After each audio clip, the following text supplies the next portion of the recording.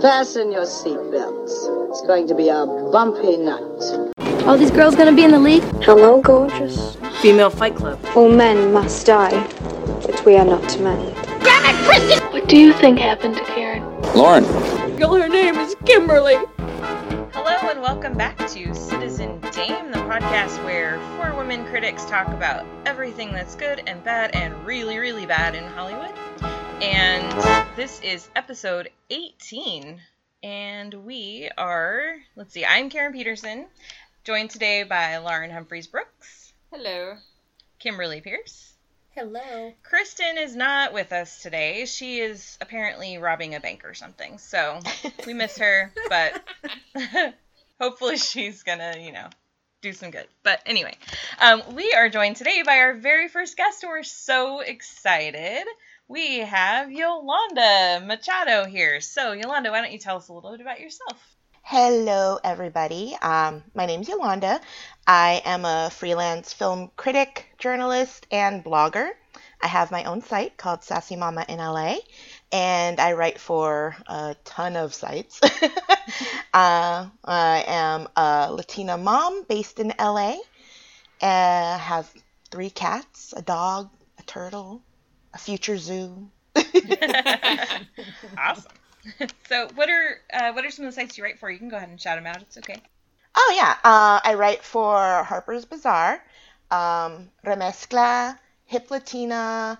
I just started freelancing with Collider and Mary Claire.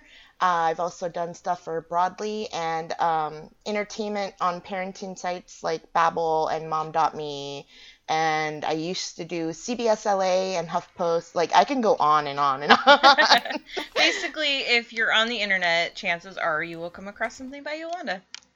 Something awesome, because she is awesome. So you're a lot of fun to follow on Twitter too, I gotta say. Your insights, you're funny, you're smart, you're great. So thank you. Yeah. I like to describe myself as a very loud-ass Latina mom with blue hair. And that's why you're awesome. So, all right. So, we are going to start off this week with a question. This was just kind of a funny thing that Kristen and Lauren and Kim and I were talking about among the four of us. I can't remember even how it started, but we just started talking about some fun people that were following us on Twitter that we were kind of excited about. So, who is someone that's following you on Twitter that just makes you yeah, that's so cool? I'm going to start. So this was kind of funny. A week or two ago, I posted something from Award Circuit, which is where I normally am. And it was Virgil Williams had done an op-ed for us about what the 2017 film year meant for him. And so I retweeted it, and then he started following me, and I was like, oh, that's really cool, and he's the screenwriter that wrote Mudbound. And so then I was at an event the other night, and he was there, and I went and I just wanted to introduce myself, and as soon as I said my name, he's like, hey, I'm following you on Twitter. And I was like, oh my gosh, that's so cool. It was a sincere follow. He actually was aware that he did that, so I was excited about that. So Lauren, how about you? Well, my 2 favorites are I think it wasn't last year, it was the year before, at the New York Film Festival. I got to see The 13th with a Q&A afterwards with Ava DuVernay, and I just I loved the film so much, and I kept on talking about it on Twitter. And at some point, Ava DuVernay followed me. Oh my gosh. And I was like, this is the greatest moment of my life, please never unfollow me. So yes, that was very exciting. And the other one is Sam Neill. For some reason, Sam Neill follows me, and it just makes me incredibly happy. I love Sam Neill. I love his tweets. He's one of the few that I'm just you have to be okay. You have to be a good person. Please. Exactly. So, yeah. Kim, how about you? Probably my most favorite is Ethan Embry. All the 90s kids out there probably remember Can't Hardly Wait. Long time crush from those days, and I watched the Dragnet reboot for him alone. That was somewhere along the line he started following me, and he follows a lot of people, but man, it makes me happy. That's awesome. How about you, Yolanda? Oh, I have some pretty cool followers, actually. I know you do. I'm going to top 3 right now is Chrissy Teigen. Oh, She followed me, I don't know when, but when I realized it, I like completely freaked out. I was like, oh my God. The funny thing is, I've actually met and talked to John Legend, but I've never met and never talked to Chrissy Teigen before at all. But that's my goal one day. And then Lady Gaga. Wow. Yeah, Lady Gaga follows me, and I didn't notice that she followed me until I watched her documentary, and I was gonna tweet at her something because I don't know if you guys have seen it. It's on Netflix. It is amazing, like especially everything that she goes through, and she's so open with it. And a lot of celebrities of her status don't, you know, share that much. And my mom is actually living with fibromyalgia as well, so I wanted to tweet at her, and that's when I realized, I'm like, oh my God, she's following me. And I think I was glowing for like weeks after that. That's awesome. That is awesome. And then I also share Ava DuVernay, and I actually was at a screening with her, and I was terrified to go talk to her, even though I was like, well, we follow each other. I have that opening. And then she like left. So She just seems like such a cool person. Like I feel like she'd be incredibly nice, but also be like very daunting. Yeah. Exactly. Yeah. Awesome. Fun. So, okay. Cool. Well, this week, we had a couple of big awards come out. We had last Sunday was the Golden Globes, and I'm still trying to pull up the results right here. Here we go. All right. So we had not a ton of surprises. There were a few that were like, oh yeah, okay. On the TV side, Rachel Brosnahan won for Best Actress in a TV Musical or Comedy for The Marvelous Mrs. Maisel. Do you guys watch that show? I'm just getting into it. I love it, I started this week and I was like, why did I wait? This show's awesome. I love it. I actually watched it in the pilot so what Amazon does, if you're a Prime member, is they put all the shows up for like just the pilot episodes, and essentially if you're a Prime member, you could, I don't remember exactly, but you could upvote it. Like, do you want to see this turned into an actual full season? Do you want to? So I like to say I caught it really, really early, and only because I love Amy Sherman Palladino. I'm a huge Gilmore Girls fan, so I was like, I'm gonna watch it, and of course I upvoted it as soon as it was done. I was like, I need to know what happens, and I kind of killed the entire season, ignoring my child and my pets and my husband, and sometimes you have to do it. Exactly. Sacrifices must be made. Exactly. Yeah. But yeah, it's a fun show. I really like it a lot. And it also won Best TV Comedy, so that was exciting. Best Actress for a TV Drama went to Elizabeth Moss for The Handmaid's Tale. Big Little Lies had a not surprisingly big night with Nicole Kidman, Laura Dern, and Alexander Skarsgård all winning, plus the show won limited series.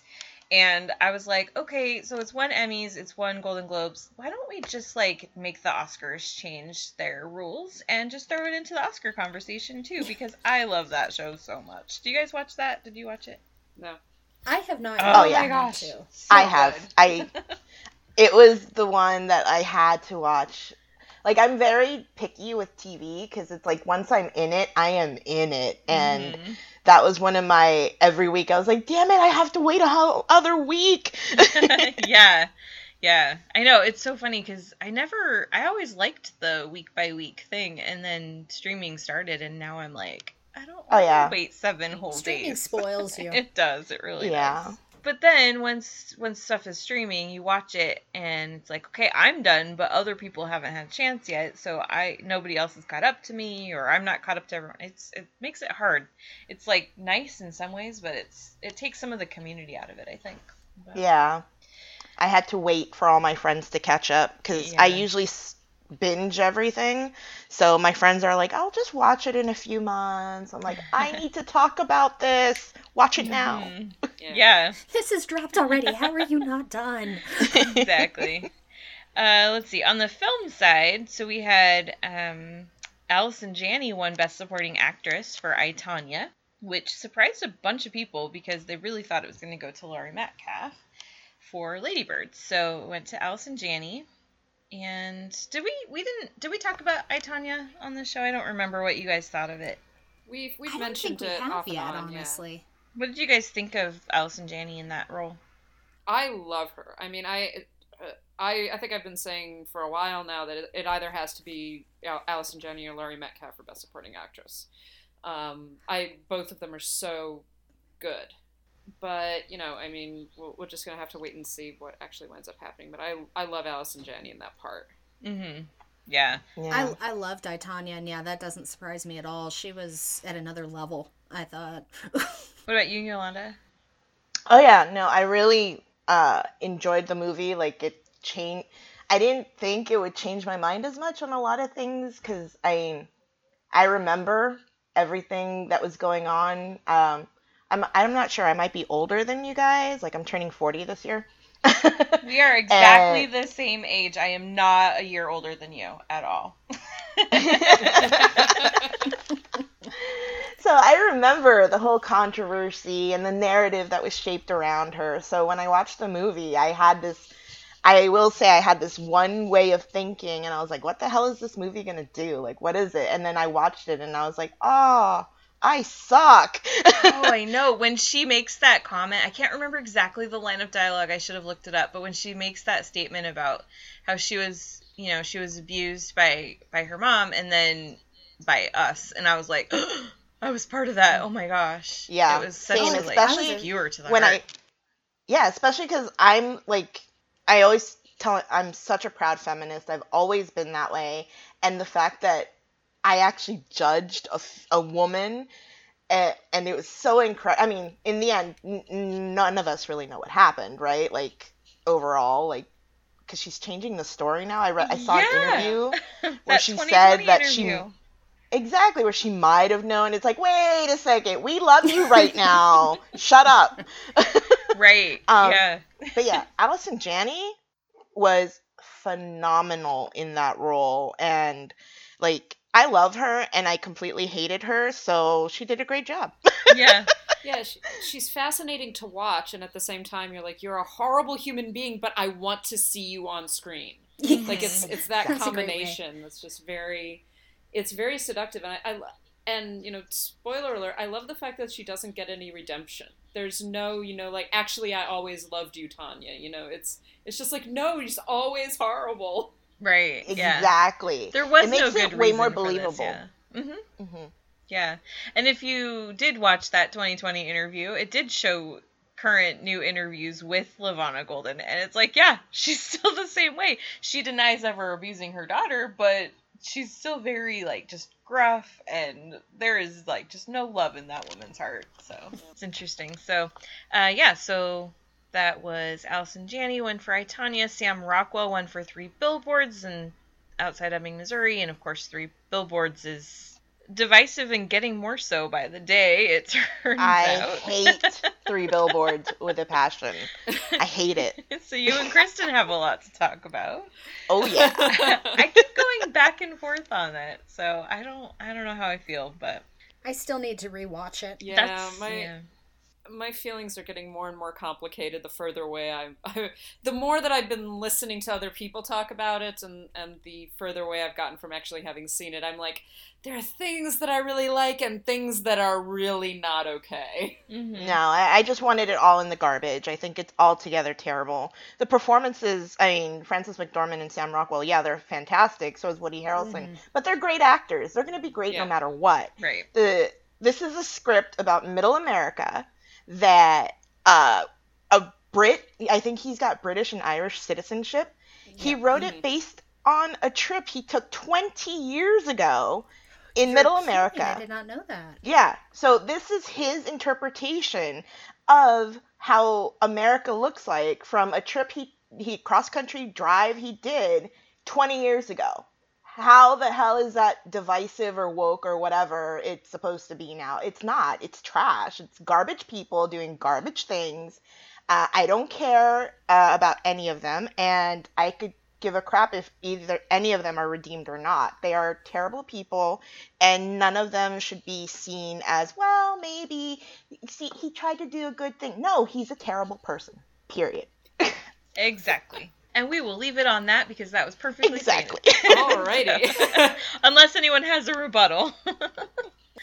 So, I don't agree, but I understand the point, definitely.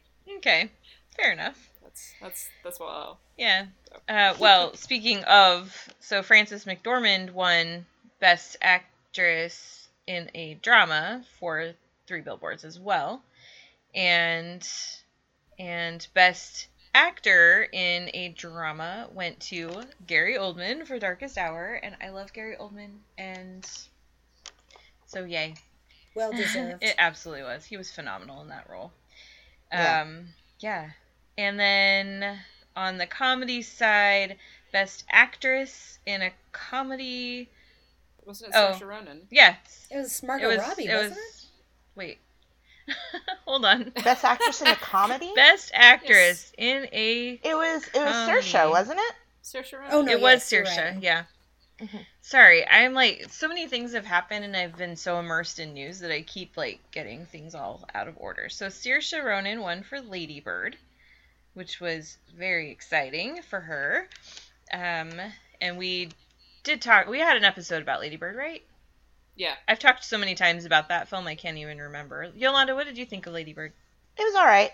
I mean, I'm writing an article for Mary Claire right now, but I think it was okay. I mean, but I think it shares many similarities with a very beloved film of mine, which is Real Women Have Curves. Mm-hmm. So I have a few issues with that, but I liked it fine. And if you mushed Real Women Have Curves and Lady Bird, I think you'd get a lot of the experience of a Latin American woman in the United States and how she grew up. Because there's a lot of Dave Matthews Band in my past and a lot of East LA and Boyle Heights and stuff also. Nice. Yeah. I still have a little bit of a soft spot for Dave Matthews Band, and I will never apologize for that. Girl, I followed them for 3 or 4 years every summer, so I hear you. There you go. Let's see. Best Actor in a Comedy went to James Franco. Best Director went to... Yes, I skipped over that quickly for a reason. We're just going to glide over. Yeah, so James Franco won Best Actor in a Comedy, which in that moment I was like, yeah, awesome. But at the same time, it's surrounded by a lot of stuff that we're going to talk about a lot more in a few minutes. So, Best Director was Guillermo del Toro for The Shape of Water. And Yay! I was so thrilled. First of all, I love The Shape of Water. Second of all, I love Guillermo del Toro. He just seems like the sweetest man alive, and I was so happy. And when he was crying, I was crying. I was just like, oh my gosh, I love you. So, what did you guys think of that for Guillermo? This is Yolanda. I loved it. When I heard his name called out, I jumped up here and just, yes! He is. I've interviewed him 2 or 3 times. Once a long time ago for The Book of Life, where he was just a producer. And then I interviewed him for The Shape of Water. And this is such a passion project of his. So when it won the award, like, just knowing that he put his soul into this project, how much that award means to him now, I don't know, I got chills. And it's a beautiful story. And I feel really sad when people say they don't get it, because I'm like, oh. But I don't argue, because it's like, okay, you have your own vision of it, but it's beautiful and you're wrong. Exactly. Yes, exactly. Definitely. He was definitely the most deserving of all of those directors, that are the ones that were nominated. I mean, I got my own problems about who got nominated. Yeah. But yeah, actually getting Del Toro was definitely the MVP there, and he deserves recognition. He deserves so much more recognition than he gets. Yeah. And it was wonderful to finally see that. Exactly. Kim, any thoughts? I'm right there as well. Kind of most of my thoughts were my issues with who was nominated. Yeah, of that group, I'm right there with everybody. And I have really 2 or 3 favorites kind of this year who are all right up neck and neck. I would have been ecstatic to see any one of them, but Guillermo was just so deserving, and I was glad to see that. Yeah, absolutely. The thing that's interesting, well, there's 2 things that I have just really thought were interesting with this film, particularly, and what he did. I got to talk to a couple of the, I got to talk to the cinematographer, the editor, and I mean, I know that this is their job and they have a film to promote, but these guys love Guillermo del Toro. They love him. They are inspired by him. They just said not one single negative thing about him. They just talked about how he's such a dream to work with, how he's very collaborative and very involved, but not like to the point of being overbearing. He's just awesome. And I was just like, that is exactly what you need in a director. And then the other thing with this film is that they made it with a budget of about $19.5 million. It does not look like that. Guillermo gave up his salary. Yeah. Yeah, he gave it up. Yeah, he said he wanted to put it right back into the production when they're like, we're going to go over budget. He's like, well, take my salary. Take it. And they did. Yeah, and that's how much he loves this film, and it's so amazing. And when you know that they made this for less than $20 million, and it looks like an $80-90 million production, it's so big and bold beautiful. And beautiful, and yeah, I still can't believe they were going to make that in black and white.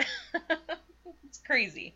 So, but yeah, so I was thrilled for that. So I'm glad that we all were. So, and then best picture comedy was Lady Bird. That was interesting race because it was a little bit like, I don't know, in the last minute it kind of seemed like it might have gone a different direction. Tanya was right in there, but Lady Bird pulled it out. So that was awesome for Greta Gerwig. That was exciting to see. So, and then best motion picture drama, 3 Billboards Outside Ebbing, Missouri. We all have feelings. Many feelings. Yeah. That actually, I'm going to say, whether you like the film or not, I was really surprised at that director-picture split. I'm really surprised that they rewarded Guillermo del Toro with Best Director, and then his film did not win. I have a theory about that. Please share. Well, yes, I mean, if you see it, the past Oscars, they've awarded Best Director to Alejandro Inarritu and what's his name? I forgot. I'm blanking right now. But Gravity, Alfonso Cuarón. Yeah. And Guillermo del Toro. And so they love our Mexican directors, but for some reason they don't welcome their movies as much. They love the vision, but it kind of just seems like a kind of little pat on the back, like, oh, that was very nice of you to tell. Here's an award. But I mean, I don't know. Like, I wish, like, for me personally, like, I think out of all the movies that might be up for Oscars right now, I think The Shape of Water will get a nomination, and it deserves it. I don't think it deserves Best Picture this year, though. But the Academy has its own thing, and I wish that they recognized diversity the way as much as they're saying that they do now. But they always welcome the Mexican directors, but they've never been like, hey, we love your movie so much, it's Best Picture. Yeah, it's interesting. I don't know what's going to happen with the Academy. Like, there are probably 4 films that are vying for Best Picture right now, like really having a shot at winning. And The Shape of Water is in there, but it's weird because nobody is considering that a frontrunner, but they're considering it like a likely contender for at least 10 or 11 Oscars. And so it's interesting to have a film that could get 10, 11, it possibly could get up to 13 Oscar nominations, and no one's really considering it like the likely frontrunner for Best Picture. So, well, it's amazing how the momentum swings, because before the Golden Globes, I would not have thought of 3 Billboards as a serious contender at all. Yeah. Well, and what's interesting is as soon as that started to happen, immediately the attacks started on it. And so it's like, that's probably going to switch again. But then because of that, Three Billboards could end up swooping around and winning because of like backlash to the backlash, and it's so yeah. See, that's backlash to the backlash to the backlash to the backlash. Exactly. Lauren, what's funny is, to me, I didn't see any backlash. Everyone I talked to hated Three Billboards. I mean, minus like 2 people that I know. And that's why when I did a quick review on Instagram stories after I saw it, because I had to screen it much later because all the screenings I was booked up. And so when I saw it, I put it on Instagram, and I'm like, look, I know a lot of my friends, the people not a lot, but a few that I'm really close to enjoyed this movie. So I'm going to put it as simple terms. I'm like, the movie's bullshit. End of story. But I have my own opinion on why backlash is starting now. And it's pretty much, there aren't enough diverse critics that saw it, or that screened it, or were given, a sign to screen it. And especially since it started in the festivals, and a lot of people like that for my site, or where I write, I target toward the Latino community. I didn't get any festival, I wasn't approved for the festivals or AFI or all that stuff because I'm a freelancer. And a lot of minority critics don't work at big outlets because for the longest time they weren't hiring us. So it's not a backlash, as opposed to maybe you should follow other people. Well, it did definitely seem like a lot of the praise, the initial praise, like the less mixed reviews certainly came primarily from white male critics. Exactly. Like that was like the first wave of Three Billboards reviews, and there were a few things like sprinkled in there, but most of it didn't particularly deal with the issues of race, and most of the commentary about it was not so much on the racial or gender issues, and more on the fact that it's not a very well constructed film. Mm-hmm. And then now we seem to be seeing a lot more. It's like people are getting louder, or maybe they're just more people saying it. There seems to be a lot more people being like, no, this should not be a Best Picture contender. I mean, and I'm saying this as someone who actually enjoyed a lot of that film. It's not a Best Picture. Every single other film that was nominated, at least the ones that I've seen for the Golden Globes, deserved that award before Three Billboards did. Yeah. Mm-hmm. I just thought it was a lazy way at looking at race. And I mean, Absolutely. I had a conversation with my husband kind of about this last night, because my husband is white. He's white as can be, like Irish, German, Welsh. So my whole thing, I'm like, and I don't know why it is. I'm like, but I find that the more, and I'm like, and I'm not saying this is a race thing or something, but a lot of the white people I talk about are more open to like, oh, well, it's more than just that. Like, they're great people. They just have that one. I'm like, no. If you're racist, you're a garbage person, period. Mm-hmm. I don't care if you're a missionary, or donating everything to the homeless. I'm like, if you go and you're like saying this stuff, like, what did she say? Fat little Mexican boys.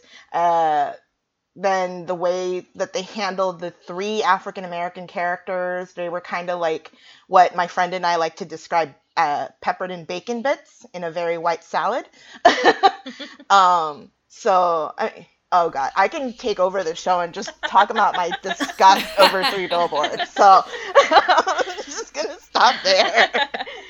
Well, luckily we won't have to talk about it again much for the rest of the episode, but there is definitely a lot to say about it. So I do want to point out, I think I mentioned this before, but I want to just reiterate that the Golden Globes are chosen by 94 people that are members of the Hollywood Foreign Press. They live here in Southern California, but they write for international outlets.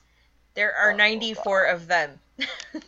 We give them, and they ask the way worst too much questions. Yes. Oh my God. I was on a set visit, and I'm not going to name the actor because I don't want him to say anything, but he stopped. He goes, wait, are you guys the HFPA? And we're like, no. He's like, oh, good. He goes, so I don't have to expect questions like, what kind of Speedos do you wear when you're swimming with your co-star?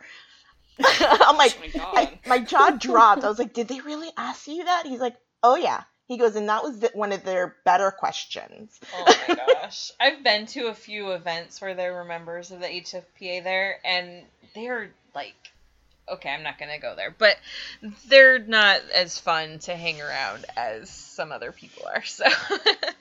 Yeah. But yeah, that's my whole point, is there are 94 of them. We give this show so much credit because it is a live broadcast televised show that happens usually while the Oscar ballots are in hand. So people who are voting for the Oscars are watching this. And I really wish that, I don't think a lot of people realize, even people that are voting for the Oscars realize how few people actually select the Golden Globes and how easily swayed they are by who has the best parties. I'm just saying. So, but another group that is televised and that gave out their awards this week was the Broadcast Film Critics Association. And so the Critics' Choice Awards were this week, and if you saw me tweeting on Twitter, I was very upset because they were at 5 o'clock in Los Angeles, and we didn't get to see them until 8 o'clock in Los Angeles. And so I already knew all of the winners before the show ever even started, and I was I very loved annoyed by your that. snarky tweets, by Thank the you. way. I was so mad. I was just like, this is ridiculous. In 2018, there's no reason that should still be happening. You couldn't even stream it. I went online to the CW, and it was like, oh yeah, our live feed is going to start at 8 o'clock. I'm like, it's not a fucking live feed if it's starting 3 hours late. Oh, yeah, that's the CW, though. I can't...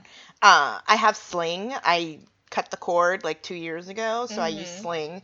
And Nice. CW is not on their lineup at all. I can't watch any, so I love Jane the Virgin and Riverdale and Crazy Ex-Girlfriend.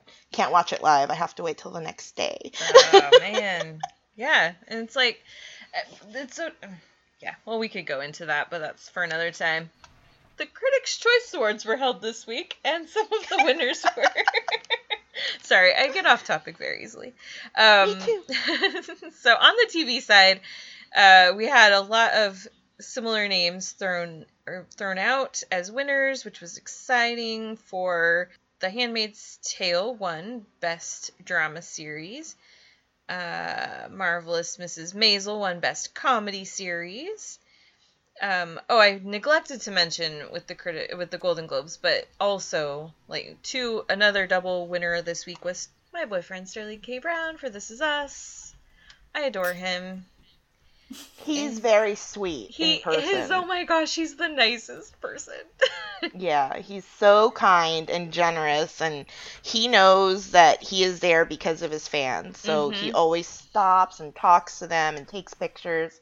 Nicest guy. Yeah. I love him. When I awesome. told him that the whole reason I started watching This Is Us is because of his performance as Christopher Darden, he was just so sweet about that. And he was just like, what? Why? I was just like, no, dude, you're amazing. That's why. So, yeah, he really is great. Ann Dowd won for The Handmaid's Tale. I love Ann Dowd. She's in 4 movies that are going to be at Sundance next week, and I can't wait. David Harbour won Supporting Actor for Stranger Things, which was awesome but weird. It was like, wait, where's Alexander Skarsgård? Let's see. Foreign language film went to In the Fade. We can just skip over that. Best Actress in a Comedy, Margot Robbie for I, Tonya. So that was exciting for her. That's a good boost because she really is amazing in that film. Best Actor in a Comedy, and I promise we are going to come back around to this person, but James Franco won, and he skipped the ceremony mysteriously. That was so weird. Shocking. Big Sick won Best Comedy. Sorry, The Big Sick won Best Comedy. Best Action Movie went to Wonder Woman. Yay! Best Animated Feature, Coco, which is... Yay! I love that movie so much. Seen it 3 times, bawled my eyes out 3 times. So. I've seen it twice, and I definitely bawled my eyes out both times, so it's so great. Let's see. They give out way too many awards on the Critics' Choice Awards. This list is, ridiculous. Best Supporting Actress went to Allison Janney for I, Tonya, so she won again. That was exciting, as did Sam Rockwell for 3 Billboards Outside Ebbing, Missouri. Best Acting Ensemble went to Three Billboards Outside Ebbing, Missouri. Brooklyn Prince, the super cutie, went to the for the Florida Project, won Best Young Actress, and invited all of her co-winners to go out for ice cream, which is just ridiculously cute. Best Actress was Frances McDormand for Three Billboards. Best Actor was Gary Oldman for Darkest Hour. Best Director, Guillermo del Toro for The Shape of Water. And Best Picture, The Shape of Water. Yeah. Yay! I was very excited about that. So, all right. So that is kind of the rundown of who has won stuff this week. There have been some other nominations that came up. The Directors Guild announced their nominations, and so DGA announces, they do television and film, but they announce them in two separate things. But television, it's like they don't, I mean, TV episodes, they'll have like 5 directors or 6 directors on a show, so they pick out specific episodes. But on the film side, for best feature film, we had Guillermo del Toro for The Shape of Water, Greta Gerwig for Lady Bird, Martin McDonagh for Three Billboards Outside Ebbing, Missouri, Christopher Nolan for Dunkirk, and Jordan Peele for Get Out. Now, what's interesting about this lineup is that 4 of them are first-time nominees for DGA. Ooh. Yeah. Guillermo del Toro, Greta Gerwig, Martin McDonagh, and Jordan Peele are all first-time nominees. So that was very exciting for them. Christopher Nolan has been nominated. This is his 4th time. And who knows? Maybe 4th time's a charm, but I kind of doubt it. Just saying. Jordan Peele is a double nominee for DGA because over in first-time feature film, he was nominated for that as well. Along with Jeremy Jasper for Patty Cakes, William Oldroyd for Lady Macbeth, Taylor Sheridan for Wind River, and Aaron Sorkin for Molly's Game. Now let's talk a little bit about Taylor Sheridan for just a second. Because a lot of people have debated over whether Greta Gerwig qualifies as a first-time director. The general consensus, everyone pretty much agrees that, unfortunately, no, she's not, because she co-directed a film in 2008, Nights and Weekends, which made about $5,430 in the 1 week that it was in the theater. Mm-hmm. Taylor Sheridan directed a film called Vile in 2011. Now, apparently this film was never released in theaters and went straight to video, but because of that, because it doesn't have a theatrical release, he qualifies as a first-time director, while Greta Gerwig does not. That's bullshit. That is. Let's discuss. That logic does not make sense to me. Yeah, no. Exactly. And that's the thing, like, when I was looking through this, because I was trying to find out, like, did this really, is this a rule? I can't find it, and maybe I just wasn't looking closely enough in the DGA rules, but to me, if a film is a complete film and it actually gets released anywhere, then Taylor Sheridan should have been disqualified. He's not a first-time director any more than Greta Gerwig is. And Greta Gerwig was a co-director on her film. So it's like, I don't know. This seems so unfair. My suspicion... Just looking at Vile on IMDb, it looks like it has multiple festivals. Mm-hmm. There's a United States release date listed. Right. It doesn't DVD have any releases. box office reporting on Box Office Mojo, though, so that's why I'm pretty sure it never actually was in a theater for money, but still, people can get it. You can access it, so... Yeah, I mean, if you're not going to count Greta Gerwig, then you shouldn't be counting him, at all. Mm-hmm. Exactly. That's ridiculous. Yeah. My suspicion is that, it's possibly 2 things. Wind River is a well-directed film, and they wanted to reward him in some way, but they knew that they couldn't put him in for a feature film overall with the other directors that are in the mix, and I think they wanted to reward him somewhere. So I feel like they kind of bent things a little bit. They already knew Gerwig was going to be in, but I don't know. I don't know. It just doesn't make sense. Like, I can't even talk about it because it just doesn't make sense.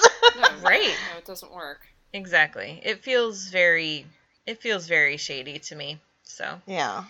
Let's see. Oh, I forgot. I wanted to talk about a couple of other things that came out of Golden Globes, And actually, this fits in with the director conversation. Natalie Portman. Oh, God. became a hero at the Golden Globes because she was helping to present the Best Director prize. Who was her co-presenter? Ron Howard. Oh, yeah, that's right. So Natalie Portman's there with Ron Howard. They're presenting Best Director. He's about to announce the lineup of who was nominated, and she's like, here are your all-male nominees. And it was so great because, like, that wasn't scripted, clearly, and everyone's just like, oh, she just did that. And it was like, she stumped Opie. He had to legitimately pause. Uh-huh. And the look on her face was just like, yeah, I did that. Uh-huh. I did that. She steps back from the mic like mic drop. Yep. Yeah. That was like petty level queen. Like I was so with her at that moment, even though, Guillermo del Toro won, and he's Latin, and that matters too. But, yeah, call it out. We have so many amazing female directors that belonged in that nomination and didn't get it. Well, not so many, but at least one. And I love that she called it out, and I love that Guillermo supported that she called it out. On Twitter later, because I think he was getting a lot of comments or questions, like asking him how he felt, and he's like, she said, what did he say? I wish I could remember a quote, but he was like, yeah, she should go her. She should call it out because it's correct. Exactly. There are a number of women who directed amazing films this year that should have been in that conversation. They fucking gave Greta Gerwig's film Best Comedy. Mm-hmm. But she didn't even get nominated. And I am so sick of this bullshit of, well, your film was great, everything about it was great, but, you weren't really the best, so we're just going to leave you out. Like, no. You're good, but you're not that. Exactly. I'm actually working on a thing for another side project that is all about female directors over the years versus male directors where their films have been nominated but they haven't, and vice versa, and it's staggering. Like, it's so ridiculous. Sorry, what were you gonna say, Lauren? No, I was just gonna say Greta Gerwig, Dee Reese, Sofia Coppola. Hell, I mean, you know what? I'm sorry, if you're gonna put Ridley Scott into that mix, why not put Patty Jenkins into it? Because it's just Wonder Woman's a better film. Ridley Scott everyone knows, Ridley Scott was nominated because of Kevin Spacey. Not because of all the money in the world. It's not a secret. It's not a surprise. Yeah, it's such bullshit. It's the fact that, like, I've said this a couple of times on Twitter, I can name at least 5 female directors who directed, some of the, and varying degrees of quality, but great films, many of which are definitely the like equivalent of some of the directors that were nominated for the Golden Globes this year. And so so there's no reason, and you're telling me that not even one of them could get into that category. Not even one. Exactly. Well, and that's just something that we've been talking about a lot over the last week or two, because I know you've gotten this, Lauren, I've gotten it too, of, well, it's merit-based and the women haven't earned it. Bullshit. It's bullshit. Like, I was talking about this with somebody last week. I was at a press conference for 12 Strong, and they were like talking about how this director, oh my god, you did such a great job. They gave him this movie with Chris Hemsworth as the lead, okay? It's not really a great movie or anything, but obviously there's a big budget involved. The guy had only directed commercials before that. Yep. And they gave him this film with a multi-million-dollar star leading it. And Patty Jenkins had to wait, 14 years to go from an Oscar-nominated film to be given Wonder Woman. What the hell? Exactly. What the hell? Exactly. It's such bullshit. And in what... I love it that the one time that people begin rolling out it's merit-based is like, all the time we're talking about the fact that the Academy Awards, the Golden Globes, etc., are never merit-based. It's so much of it is about politics. So much of it is about, what is acceptable to whatever the Hollywood Foreign Press or the Hollywood mainstream and all of that shit. And it's just like, so no, we're not only talking about merit here. And are you seriously saying that someone like Sofia Coppola doesn't have the same degree of merit as any of these other dudes? Come the fuck on. No. Oh, exactly. Well, and the thing is, like, okay, if it's merit-based, first of all, that's objective, or subjective. That's not objective. Second of all, if it's completely merit-based, then why are there campaigns? I mean, if it's completely merit-based, then it should be obvious who the best picture of the year is, and there should be no disagreement. And there shouldn't even need to be nominations, because we know, like, oh, well, clearly this is the best film of the year. You can't even argue with it. So, I mean, that whole argument is so stupid. Yeah, if it's obvious, award shows go bye-bye. Exactly. Exactly. And then I have no job, and that would be no fun. So. Exactly. And so, I mean, I just started making a list the other day, and I even left a ton of people off of it, some of them intentionally, just to make a point. But, yeah, it's like, you've got Dee Reese, you've got Nora Toomey for The Breadwinner. You've got Angelina Jolie, First They Killed My Father. Kathryn Bigelow for Detroit. I mean... Dee Reese for Mudbound. Exactly. I love that film so much. And I've just been, like, telling people, I don't care if it ends up getting snubbed for much-deserved nominations. Watch it anyway, because it's an amazing film. Yeah. But yeah, I mean, it's just ridiculous to me that we're having to have this conversation. I mean, you mean to tell me that in 89 years of the Academy, only 4 women have ever deserved to be nominated for Best Director? Fuck that. Oh my god. And yes, I know there were 5 years where there were only 3 nominees, but still, come on. Still, it's such bullshit. It's such bullshit, and the degree of the way, the acrobatics that people go through to excuse it is just shocking to me. I'm like, look, you can admit that you're just a fucking sexist. Like, go ahead. And it's all men. That's the thing. It's like, why do I keep having to hear about how not sexist Hollywood is from men? Or French women. Well, okay, yes, that's true. Yeah. That is a very good point. Catherine Deneuve has made some comments this week, and she needs to stop talking. I don't have the article in front of me, so I can't get into specifics. If someone wants to pull it up and talk about it, we can. That's fine. But we can also talk about someone else who's amazing instead, who said some good things this week, and that was Oprah. Yay! Yay! I totally forgot to mention her speech when we were doing the Golden Globes recap. But one of the things that I love about Oprah, and one of the things that really stands out to me about her, is she says a lot of really good things, a lot of really important things. But the thing about her that makes her stand out from other people who say a lot of really good things is the fact that she actually does it.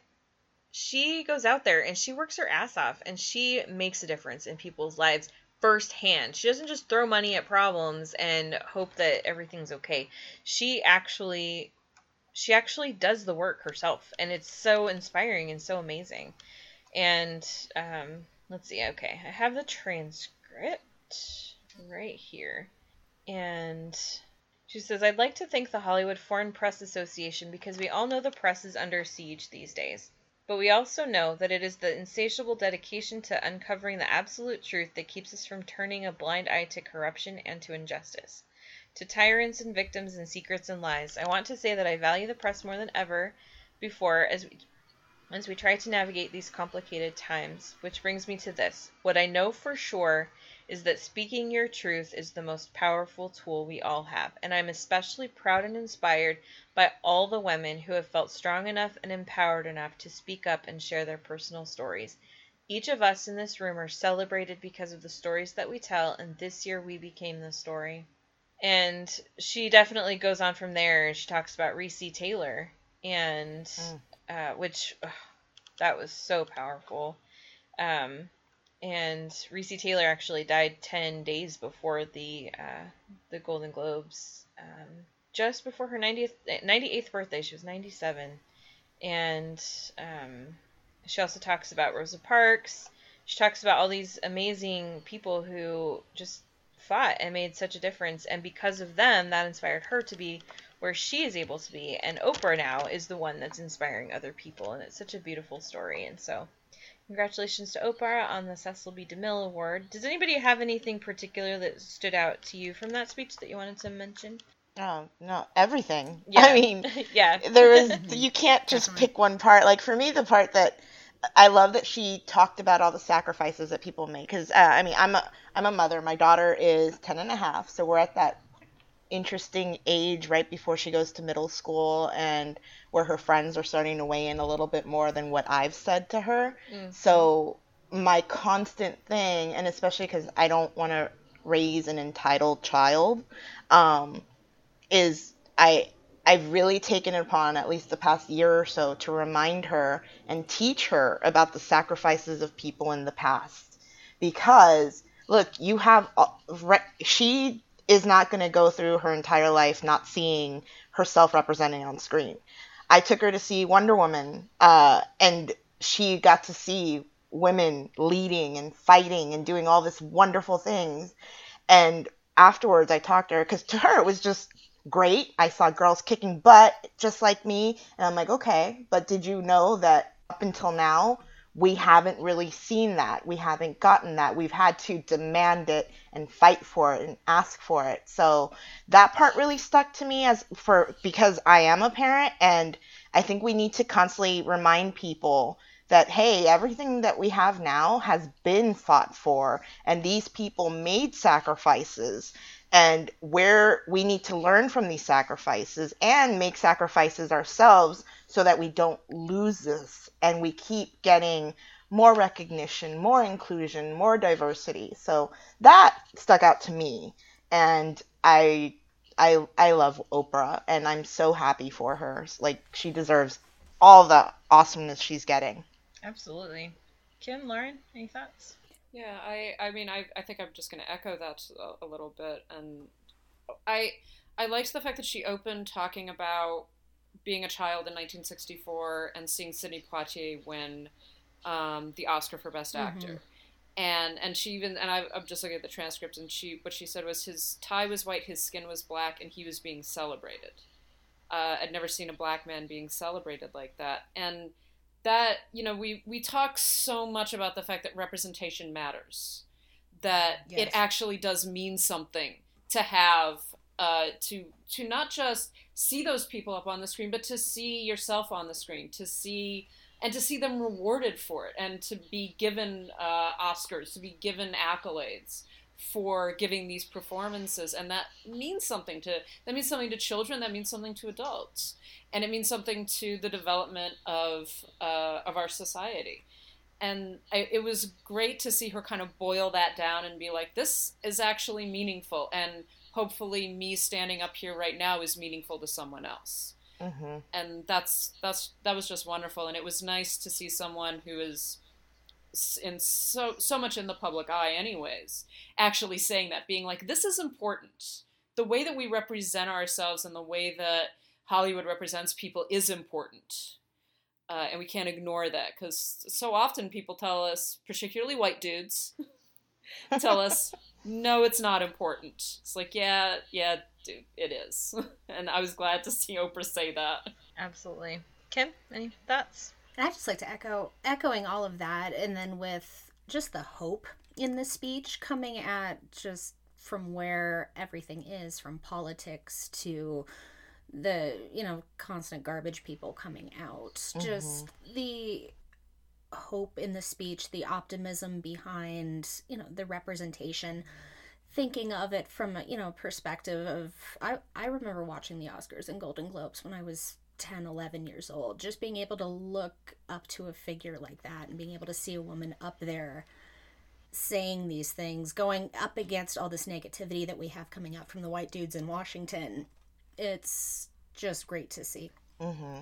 And I can see why all the president talks started right then and there, because it felt, at least to me, the way Barack Obama kicked off the DNC in 2007, 2006, whenever. 2006. No. Mm-hmm. No, before that, before he kicked off his campaign when he was still a senator. No, it was the 2004 DNC. Exactly. And that speech is what put him on the map. Like, yep. Okay, we could see you as president now. We want you. So it just reminisced of the same message. And I didn't get involved at all in the discussion on Twitter about whether or not she should be, because I believe anybody who wants to run should.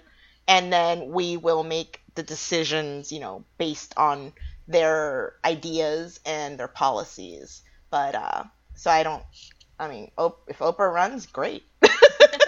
Well, and I mean, I don't particularly want to necessarily get this into a whole huge political discussion, but the thing is that we're so divided and we're so just like, things are just getting so ugly out there. And it's like Bleak. The next election, whatever happens, we need somebody that can pull us all together and remind us that even though things get ugly at times, like, there's still reasons to come together and to care about one another. And I feel like someone like Oprah, not necessarily Oprah, but if she runs, then great. But someone like her The is... message behind exactly. of what she's saying is something that needs to be expounded upon. Exactly, yeah. And I hope that people will latch onto what she said, because it was so important, and it needs to just be repeated and repeated. And but not just as sound bites. Like, we need to live this. We need to internalize this, and we need to carry it forward. So... We need to worship in the house of Oprah, basically. There we go. I hate to make this transition this way, but I want to just finish off this part of the conversation with the end of her speech, when she said, "In my career, what I've always tried my best to do, whether on television or through film, is to say something about how men and women really behave. To say how we experience shame, how we love and how we rage, how we fail, how we retreat, persevere, and how we overcome. And I've interviewed and portrayed people who've withstood some of the ugliest things life can throw at you. But the one quality all of them seem to share is an ability to maintain hope for a brighter morning, even during our darkest nights. So I want all the girls watching here and now to know that a new day is on the horizon. And when that new day finally dawns, it will be because of a lot of magnificent women, many of whom are right here in this room tonight, and some pretty phenomenal men, fighting hard to make sure that they become the leaders who take us to the time when nobody ever has to say me too again." Getting a little misty. I know. I know. I got a little choked up. Yeah, I know. It's so great. Which is why I hate to take that into our next topic of discussion, but I will make the transition a little easier by talking first about Rose McGowan, who has a new series that's coming to E! Called Citizen Rose. Well, first of all, I mean, of course, Rose McGowan has been one of the very vocal proponents on the Me Too movement. She's been very open about her experiences, speaking out against Harvey Weinstein and everything that happened to her. She very famously called out Ben Affleck for claiming that he didn't know anything about it, which got her Twitter account suspended for a while. And so she is going to be doing a limited series. I think it's 6 episodes. 5. Oh, 5 I episodes. just pulled it up. Oh, okay, Yeah. Perfect. 5 episodes on the E! Network, which is dedicated to... That choice concerns me. Yeah. That's on Yeah. E! That seems Yeah. like a very weird placement, right? It's like, why would nobody else take this? Well, I The know. Kardashian Network is the only place that would grab Well, it. that and the place that actively participated in gender wage inequality, Yeah. and she goes there. Yeah. In a statement about her upcoming series, this is from Rolling Stone, McGowan said she is, quote, thrilled to partner with E! To amplify her message of bravery, art, joy, and Rose. survival. I Yeah. was like, okay, thrilled to partner with somebody on this is good, I suppose, but yeah. Any other network that would have worked fine, but just having that be E! It's... It feels icky, yeah. So, but it's a docu-series, and it's I'm not exactly sure how it's going to play out, like what the focus all is going to be. It says 5-part series, chronicles McGowan as E says, she makes her voice heard as a pivotal figurehead for the movement in speaking out against and combating sexual harassment in Hollywood and all workplaces. So that doesn't really say much to me. Yeah, it's very shrouded in mystery.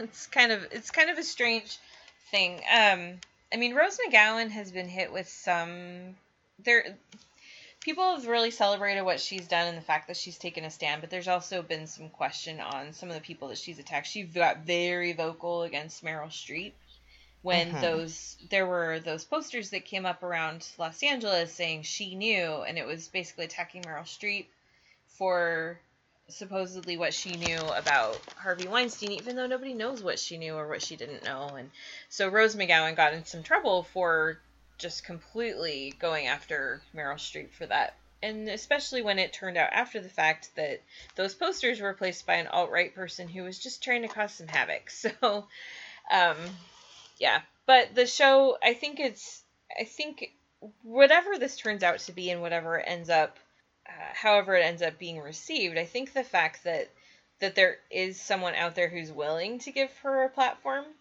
and who's willing to put some of this on television is definitely a good step. I hope that it goes well. We shall see. It apparently will be on E! Starting on January 30th with a 2-hour premiere. So, but we do have Garbage People to talk about because of course we do. So, this weekend, not a week Garbage goes People. by. Literally. Literally. The only time that we didn't talk about Garbage People was when it was fucking Christmas break and we weren't recording episodes. All the Garbage People were being home and quiet. Exactly, yeah. So, okay. I promised we would come back to it. We'll talk about James Franco. Let's talk about James Franco. Let's talk about James Franco. And I'm not going to talk about this because I have to go quickly edit out the part where we were talking about celebrity crushes last year. So, you guys go. Who wants to give the rundown on the latest with James Franco and his, I think, currently 5 accusers? Yolanda, why don't you go ahead? Just like the quick gist is, it seems like they were all students, and he basically forced them to do topless scenes, and I guess he was doing some smaller films by himself, like on the side, and he would cast from his students, and he had a couple of them involved in an orgy scene where I guess the women were wearing like a plastic covering over like their vaginas, and he removed them to simulate oral sex. So it was like an issue of consent, because I don't think the women that had the things removed were part of the complaint, but women that were in watching the scene or like standing off to the side, they're the ones that are saying this stuff. But I mean, then it also goes into the fact that he propositioned a 17-year-old over Instagram. Like, we all knew about that story a couple years ago. And apparently he did it again with another 17-year-old. That one is kind of iffy. But yeah, that's basically where it stands. And then someone where she was forced to, I guess he made her give him a blowjob, but then they entered a consensual relationship. So that complicated her issue. But yeah, definitely 5, and they're all young. They're all in their 20s. So it seemed he was taking advantage of his position as a teacher. Yeah, the LA Times article says 4 were students and 1 calls Franco a mentor. Mm-hmm. Yeah.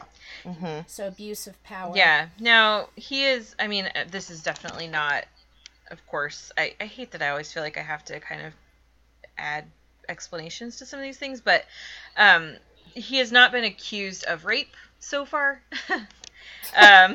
So that's the problem. This is so far, right. So this is like kind of, it's still very fluid. We're still not entirely sure what's what. There are definitely issues of consent, and right now he stands accused of being inappropriate. But what level that inappropriate activity and behavior rose to is still unclear. The fact is, this all started coming out, and James Franco suddenly pulled a no-show at the Critics' Choice Awards, which tells me that he really didn't want to be asked questions about it. When there was another event, too, I heard that he was supposed to have that got canceled. The New York Times Talk, which is the day after the Golden Globes. Mm-hmm. Okay. Yeah, he can't. I don't know who canceled, but it was canceled. Mm-hmm. Yeah. So. And everybody went, oh, something's coming. So we are keeping our eyes open for more stuff with James Franco. By the time this episode goes up, who knows what will have happened. I laugh because I don't want to cry. That's nervous. Exactly. So another huge story that is still breaking, because I just pulled up the Deadline article, which even has more updated to it. This morning, Saturday morning, Elijah Dushku, who starred in Dollhouse with Joss Whedon, who we don't need to talk about right now, she also makes me sad. Yeah, she also starred on Buffy the Vampire Slayer. She was 12 years old when she was in the film True Lies by James Cameron, starring Arnold Schwarzenegger and Jamie Lee Curtis. She has come out and said that on the set of True Lies, when she was 12 years old, stunt coordinator Joel Kramer sexually molested her. He was 36. He has done a number of films. He's been the stunt coordinator for years, and including recently working on The Conjuring. And she said that it was when she saw a photo of him with a young actress, a young girl, that was what motivated her finally to speak out and tell the truth about what happened. So she claims, and I don't like to read the gritty details. The articles there, you can find out what happened. But basically she says that he promised her parents he was going to take her to the crew, to hang out with the crew and go swimming at the hotel, and that they were going to go out for sushi and stuff afterwards. And so instead of going to the pool, they were in his room. He did terrible, terrible things. And she, the next day, told someone else on the set. And she says, okay, so first of all, he was still like trying to be all cutesy with her on the way back to when he was taking her back to her parents. But then after that, he started to be just kind of weird with her. She decided to tell someone who she describes as my tough adult female friend, in whom I had confided my terrible secret on the condition of a trade that she let me drive her car around the Hollywood Hills. So I'll tell you if you let me drive your car. So she told this friend, who she does not identify. And the next day, she was involved in a stunt that went badly, and she ended up with broken ribs. He was the stunt coordinator. He was responsible for her safety. And well, that was a dangerous sequence. It was. Too, it was the part with the Harrier jet. Yeah. Mm-hmm. So he, of course, denied the allegations. So case closed. He's obviously innocent because he denied it. So, yeah, this is just awful. Something that came up earlier today. You know, sometimes, again, if you don't laugh, then you'll cry. But something that was kind of humorous that came up today was someone, I don't know who, changed his IMDb profile. Oh my god. It was there temporarily. I don't know how long it was there. I know it was there for at least half an hour, but yeah, it has changed back now. But his profile temporarily said, Joel Kramer is a known child molester. He repeatedly abused children off set of numerous movies and then left their life in his hands on set during stunts. Child actors were injured on purpose during stunts or threatened with being injured if they didn't cooperate with the abuse. After, well, we don't need to go through there. But yeah, then it gets into some specifics on what happened to Eliza. And it just was like, whoever did that, you are my hero. Thank you for doing it. That was great. Wow. But here's the thing. She was 12. He was 36. And, of course, his story is that someone told him that she had a crush on him. And he was just trying to be friendly. And, you know, he would never, ever do anything to hurt a child. And I'm looking at his quote on Deadline here. And I treated her like a daughter. Dude, just stop. Yeah, exactly. Exactly. Yeah, this is horrible. So, yeah. And then goes on to threaten defamation and slander. Because of course that's what you say in those situations. So what's interesting is the latest update on the Deadline article comes from Eliza Dushku's mother, Judith. And it says she confirmed her daughter's account of the alleged assault. In a comment on Eliza's Facebook page, she answered a commenter's assertion that, quote, "Your parents have some answering to do. Big blockbuster or not, my child comes to me and others saying they have been abused like this. No chance in hell that child would be going back." And then her mother wrote, "I accept your condemnation as Eliza's mother. No, it was not her career that I feared for, as that meant nothing to me. I was afraid of Joel Kramer, too. And it was years later that I finally understood fully what really happened. At the time, Eliza was too scared to tell the whole story, and in a way I think she protected me from knowing because she knew how frightened I was of the powerful men on the set. This is weirdly worded. Her loss was the worst, but abuse can throw a wide net. I only began to understand this many years later. Thank you to your mother for what she did for you. I wish I had been that brave." Wow.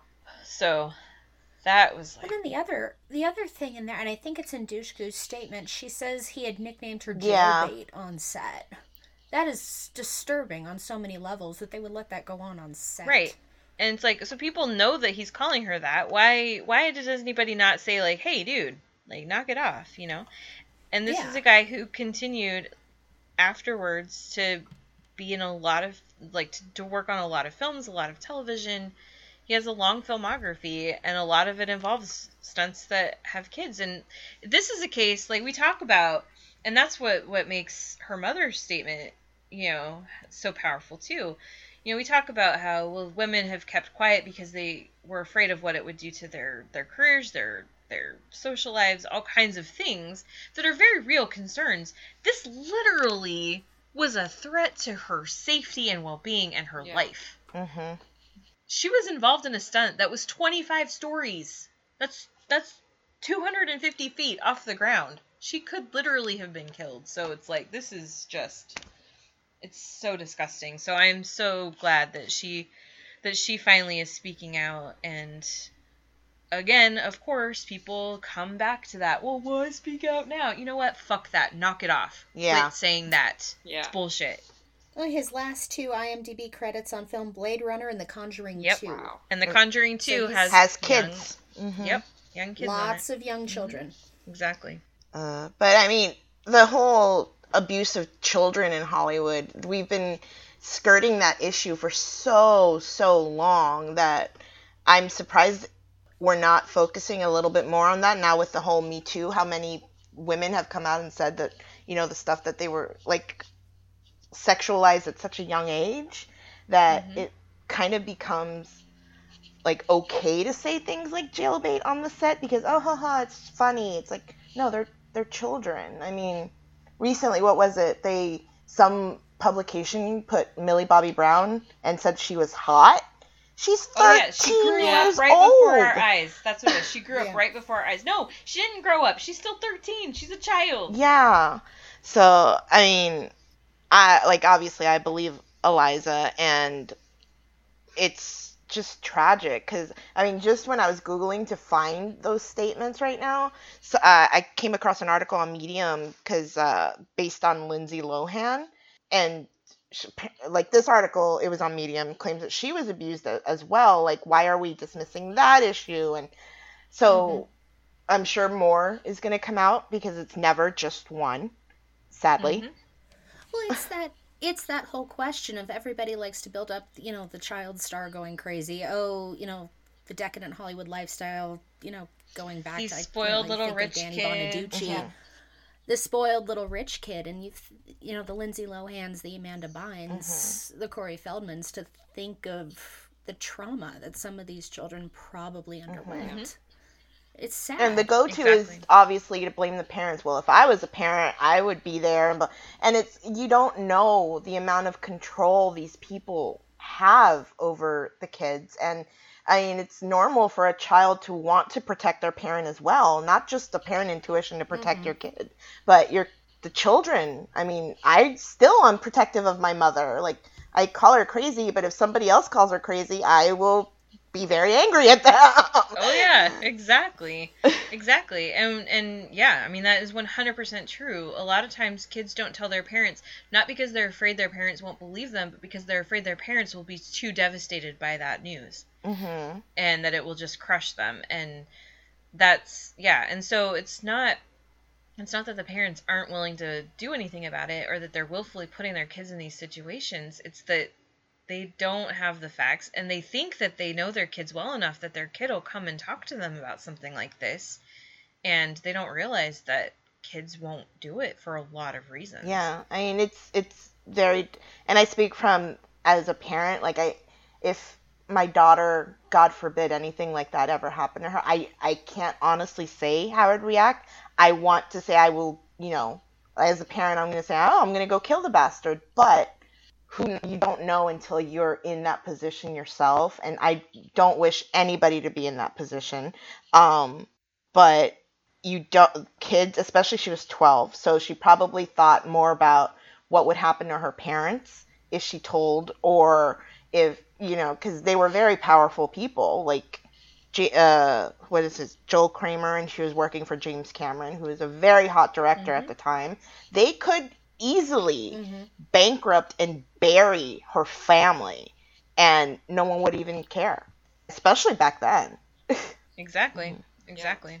So going from that, I mean, again, Eliza Dushku, kudos to you for having the courage to speak out, and I hope that you feel and that you're able to start to move on and heal from this secret that you've been carrying for so long. I mean, that's awful. I'm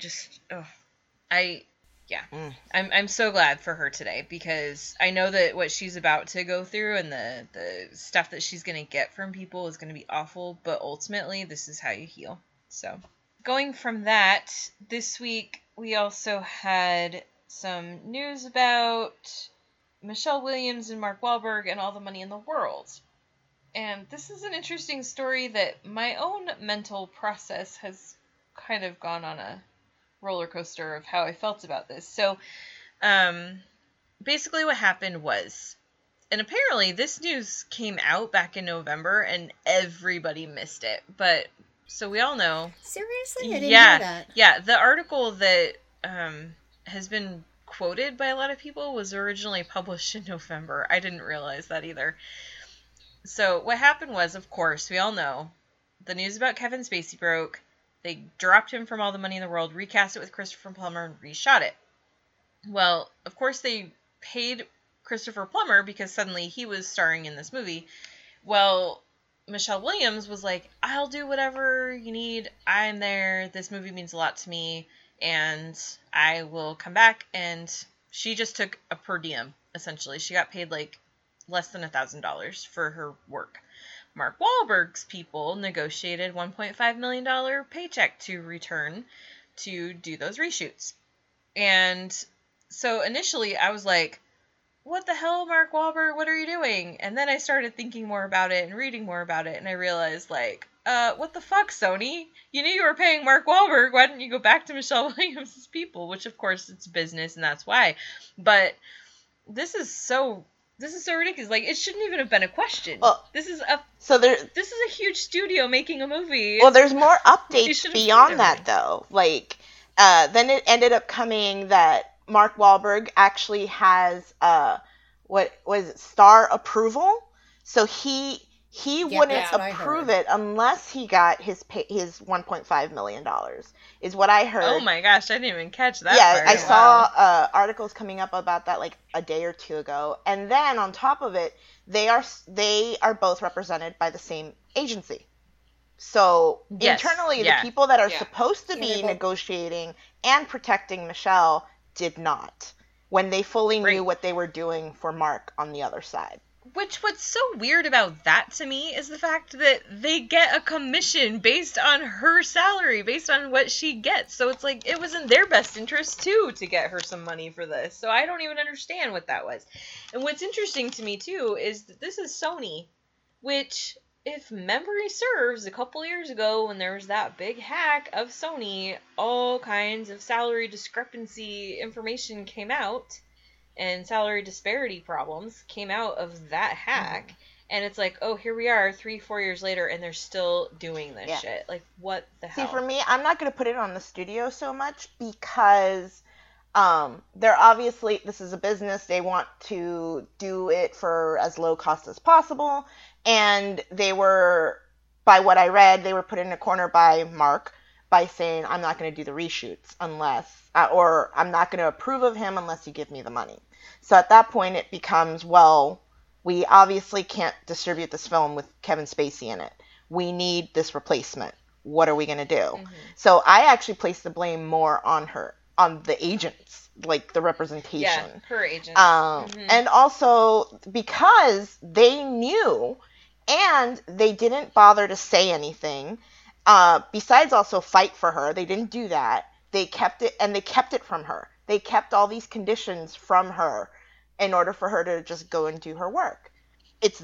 So that's where I place the blame. I don't think it's so much Sony, although they should own up to it a little bit, like that they knew this happened as well. But I place the blame on the representation because they clearly went double-sided, and then they did enough to cover up what they did. Right. Well, I also kind of placed the blame on Mark Wahlberg because, you know, we all knew Mark Wahlberg was a dick, but this just kind of proves it. Yeah. Yeah, it's really interesting, the reactions. Mark Wahlberg's like, oh, okay, cool, how much money am I going to get? Michelle Williams is like, this movie means a lot to me and I want it to be done right. Mm-hmm.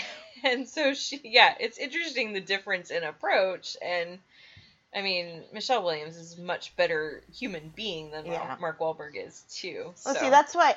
Sorry. What fascinates me is how long it took this to, there to be any response from Wahlberg. Mm-hmm. I mean, it was just today it comes out he's donating his salary or donating that money to. He's donating the $1.5 million, and an extra $500,000 is coming from William. They should pay more. They should. Yes, they should. But this broke 4 or 5 days ago at least. So he's been sitting there laying low waiting for it. So I'm not a Mark Wahlberg fan or anything. I've met him before. I'm very indifferent to him, but I don't place so much blame on him because he's a working actor. His goal is to make money as well. So obviously he's going to negotiate, especially when it's something so big. So I don't blame him for being a businessman, and I blame society for telling Michelle she couldn't be a business person and negotiating. Yeah. And that's why I fall back on the representation, because they could have said, hey, look, Mark is doing this. Maybe we should talk about you upping your rate for the reshoots as well. That would have ended everything. Okay, let's do that. By the way, William Morris is making that $500,000 donation in Michelle's name. So. Of course. Yeah. It's like, oh no, see, we're not that bad. But no, you're absolutely right, Yolanda. The problem, the real culprits and the real villains in this are William Morris people. It's not Michelle, it's not Mark. And that's where I say, like, my initial reaction was like, what the fuck, Mark Wahlberg? But now I'm like, actually. Mm-hmm. So, I mean, this is a big studio film. This isn't a little independent film, and he's, like, taking advantage of the filmmakers. This is a studio who has the deep pockets.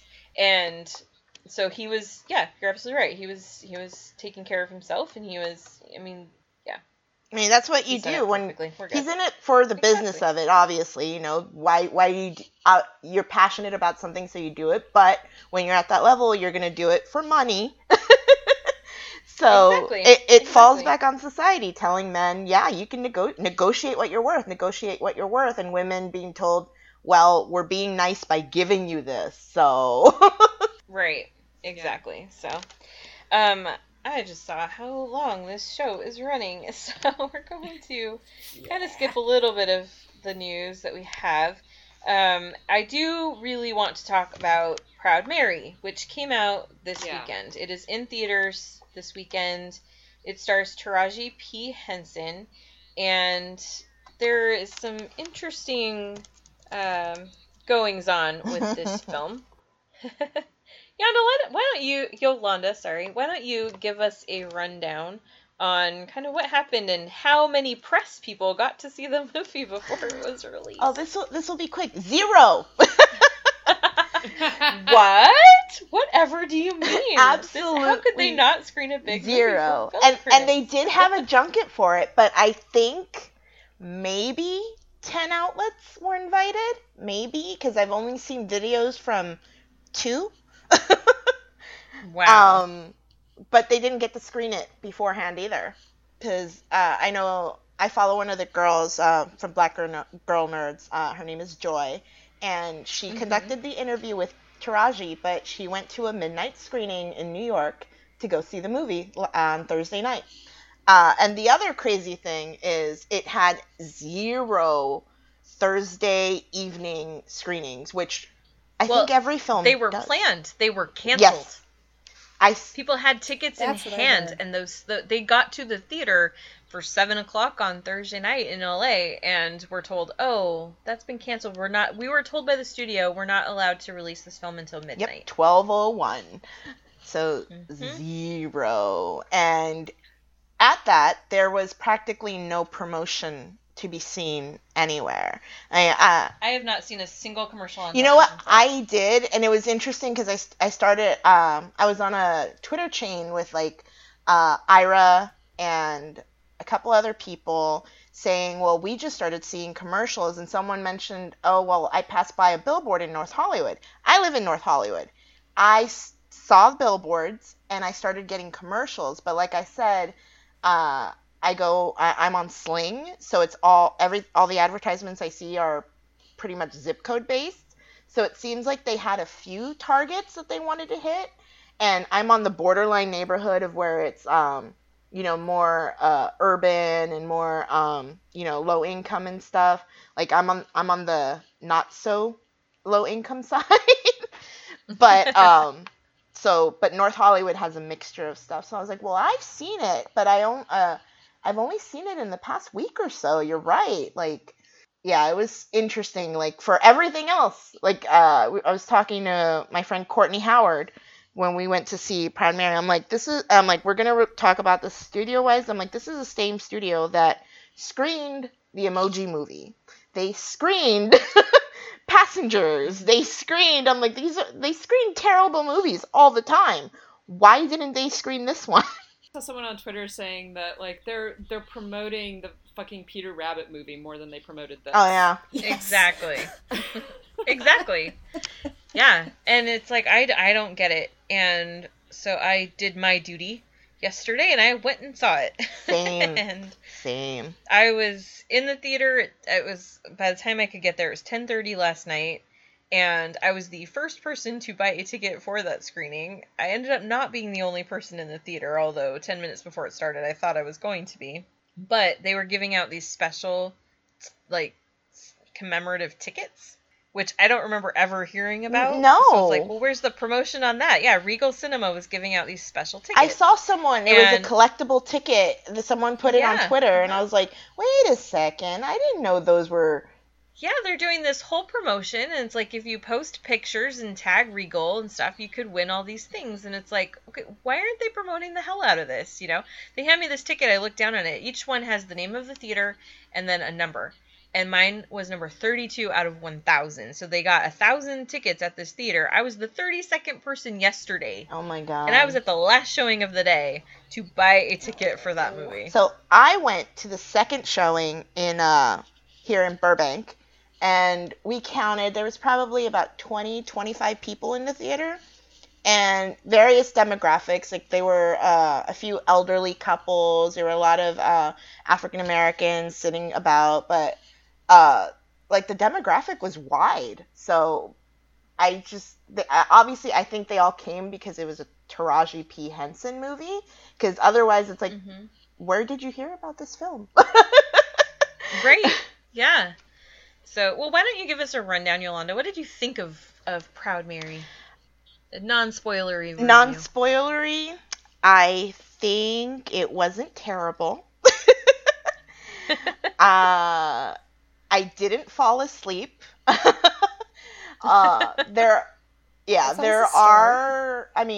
Overall, it is boring. they kind of sold it on this fun premise of, she's an assassin and all this stuff. And I don't think that's the story, actually. Well, here's the synopsis on IMDb. Mary is a hit woman working for an organized crime family in Boston. Mary's life is completely turned around when she meets a young boy whose path she crosses when a professional hit goes awry. Kinda. Yeah, I mean, there's not, without spoiling it, you can't really say much, but it is much slower than you think it's going to be. And there are a few things that don't really make sense. And in the end, I mean, I think the last scene was really fun, like the last action scene. When the Proud Mary exactly. song starts, yes. And yeah, when I saw it, I'm like, this is what I wanted the whole damn time. Uh-huh. Yeah, exactly. But I mean, Taraji still did a great job. Like, she led that film, and yeah, maybe it is boring and stuff, but she did the work. They said she had to quickly jump into the role, so she actually didn't get retrained on any stunt-wise, like holding the gun. She used what she remembered from her time at, what was it, NCIS? One of those shows? She was on Person of Interest. Yeah, I'm like, one of those shows. And so, I mean, I couldn't tell that she didn't know how to handle that stuff. No, I was talking to someone last night who was like, oh, I hope it's good, please tell me how it is. And so afterwards we were just kind of chatting back and forth on Twitter, and I was like, this movie is not good. And she's like, well, I didn't think Taraji could handle it. And I was like, oh no, she's not the problem. Exactly. This movie made me go, I really hope a competent director with a good script gives her another shot at an action film, because she actually could do it. And I was like, wow, this is fun. And it was like, yeah, my feelings on it were pretty similar to yours, although I liked it a little bit less than you did, I think. I kind of did fall asleep at one point. But it was 10:30 at night, and I'd worked all day. Exactly. So, but that's the thing. It's like an action movie, even if it is late at night, it shouldn't be making me so sleepy. And well, that's the thing. Like, if it's an action movie, I think it had way too many lulls, and they kind of got stuck on delivering, like, this thorough line story. But which is funny because it also felt really chopped up, and like there were key points of information that just should have been in certain scenes that weren't, and I was like, what's happening and here? When I walked up, I turned to Courtney, I was like, well, so my big conclusion is she is a terrible assassin. Right. Yeah, pretty much. But she has a good heart, and that's what matters. But I mean, it's not Taraji's fault at all. And I'm actually wondering, like, now that I've seen it, and now, because I've screened much more terrible movies, and that screen way ahead in advance. And now I'm wondering, I'm like, what happened? Because everybody's staying quiet on why they didn't screen it. Taraji's not saying anything. The studio's not saying anything. None of the director, the writers, it's kind of being like accepted that they didn't screen it and that they're trying to bury it. Why? That's what I want to know. I'm like, and that's the thing. And yeah, now that I've seen it, I don't understand. It's such a weird situation, because it's not so bad that they need to be that they need to be embarrassed about it or anything. I mean, if it was, then they would have just sent it to like Netflix or something and hidden it that way. They didn't need to put it in the theater.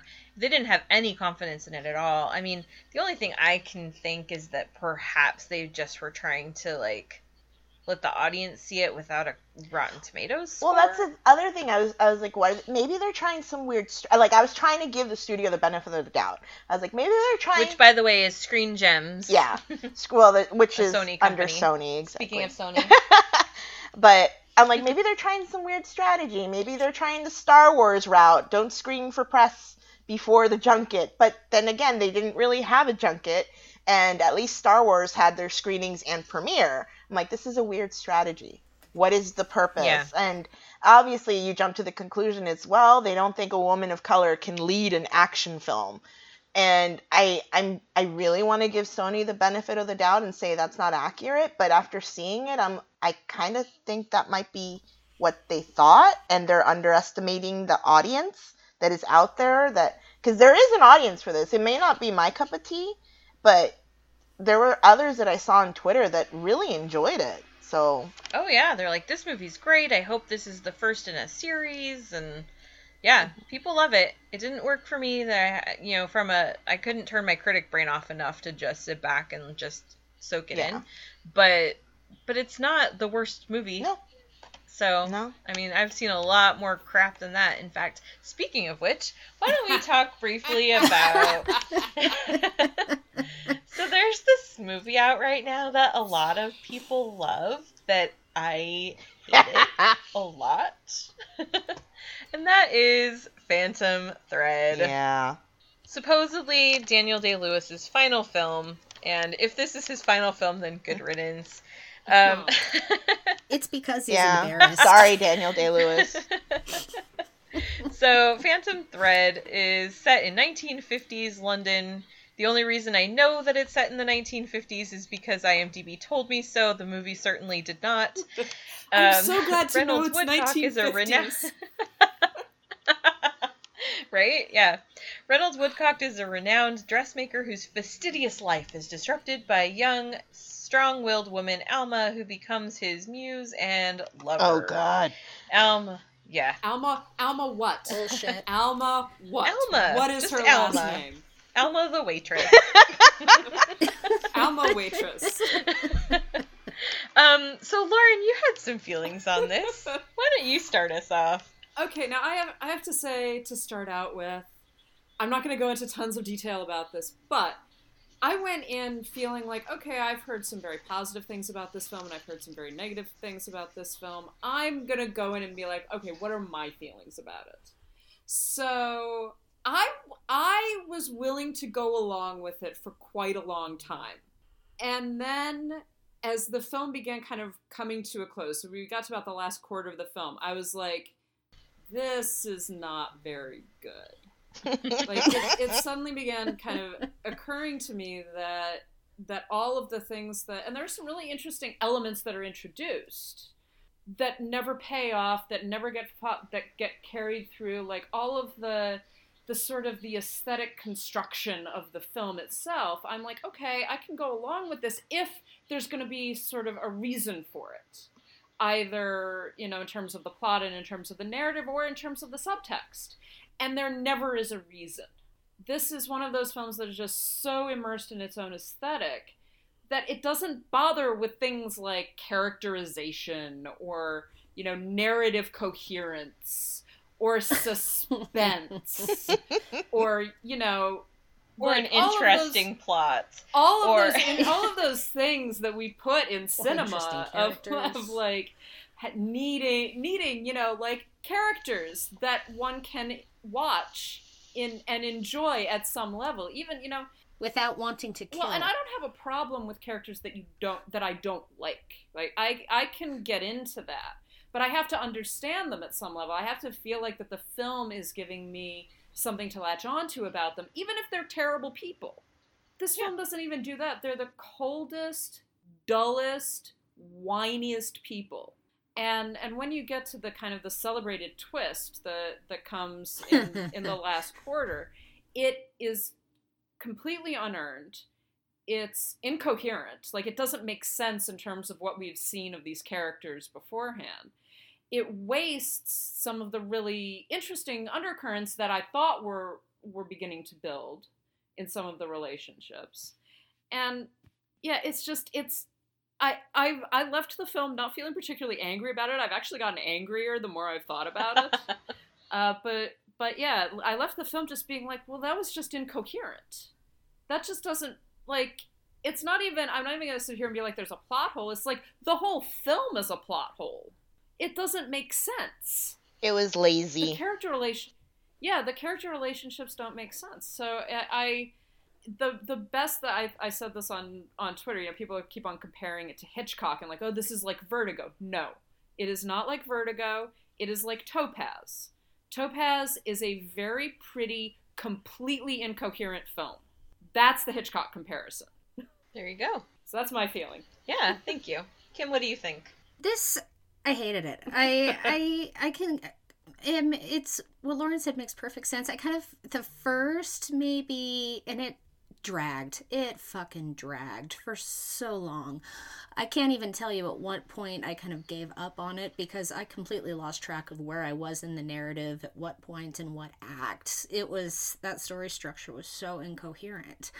As I'm like, okay, I could have gotten into it as, a character drama in the first bit, but then it just, once it started, I think where I completely lost it was the scene where he's measuring her for a dress in the first act, and on their first date, you mean? Oh, you don't. Yeah, the date where he's measuring her for the dress, and he goes, I can give you, you don't have boobs, I can give you breasts, if I want to. I'm going, okay, so this is where we're gonna go.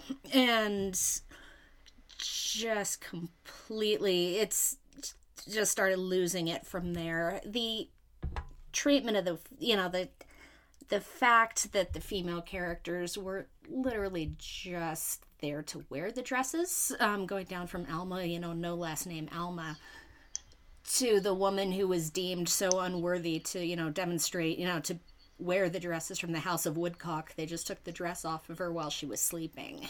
Oh, the misogyny of this film was shocking. The misogyny was horrible. Toxic masculinity celebrated in this year was so ridiculous. The timing of this film could not have been more tone deaf. Yes. When I wanted to just go off real quick what Lauren said, the Hitchcock comparisons. To me, it was him trying to be Hitchcock. That was such a tone-deaf attempt at a director who wanted to do his Hitchcock movie. Mm-hmm.